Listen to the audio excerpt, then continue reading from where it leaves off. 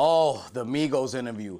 Yeah, I mean, the reason why I chose to go with the Migos interview for number 4, even though it was an old phone interview I had done, is because I wanted to show people my credibility.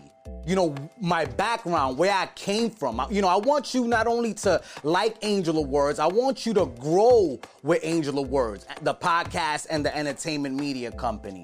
And I wanted to show people that, you know what, I've done this before. I've interviewed stars and Grammy winners before. This is nothing new to me. Like, I'm a type of podcast you're gonna wanna watch because I know what I'm doing. I've done this for a long time.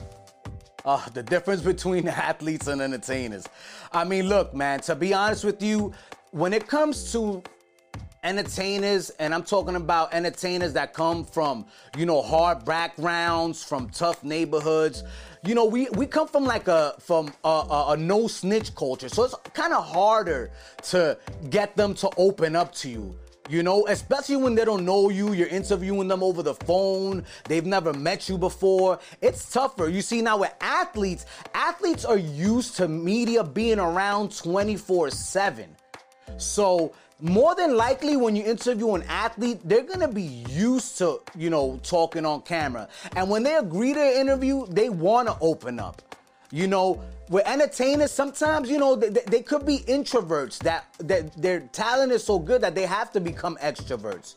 And that's the interesting dynamic between, athletes and entertainers. But, luckily I was able to get Migos to open up enough to where I was able to talk about their music and their collaborations with Chris Brown and how much they enjoyed hanging out with French, how much they enjoyed Dominican women, and unfortunately, Offset wasn't there. This is during the time where Offset was in jail, so it was only Takeoff and Quavo.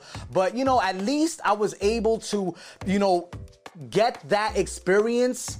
And now, because of that experience, I'm able to interview anyone, man. It really expanded my horizons as a journalist, as an interviewer. And now I feel comfortable with anybody that comes on, onto the podcast.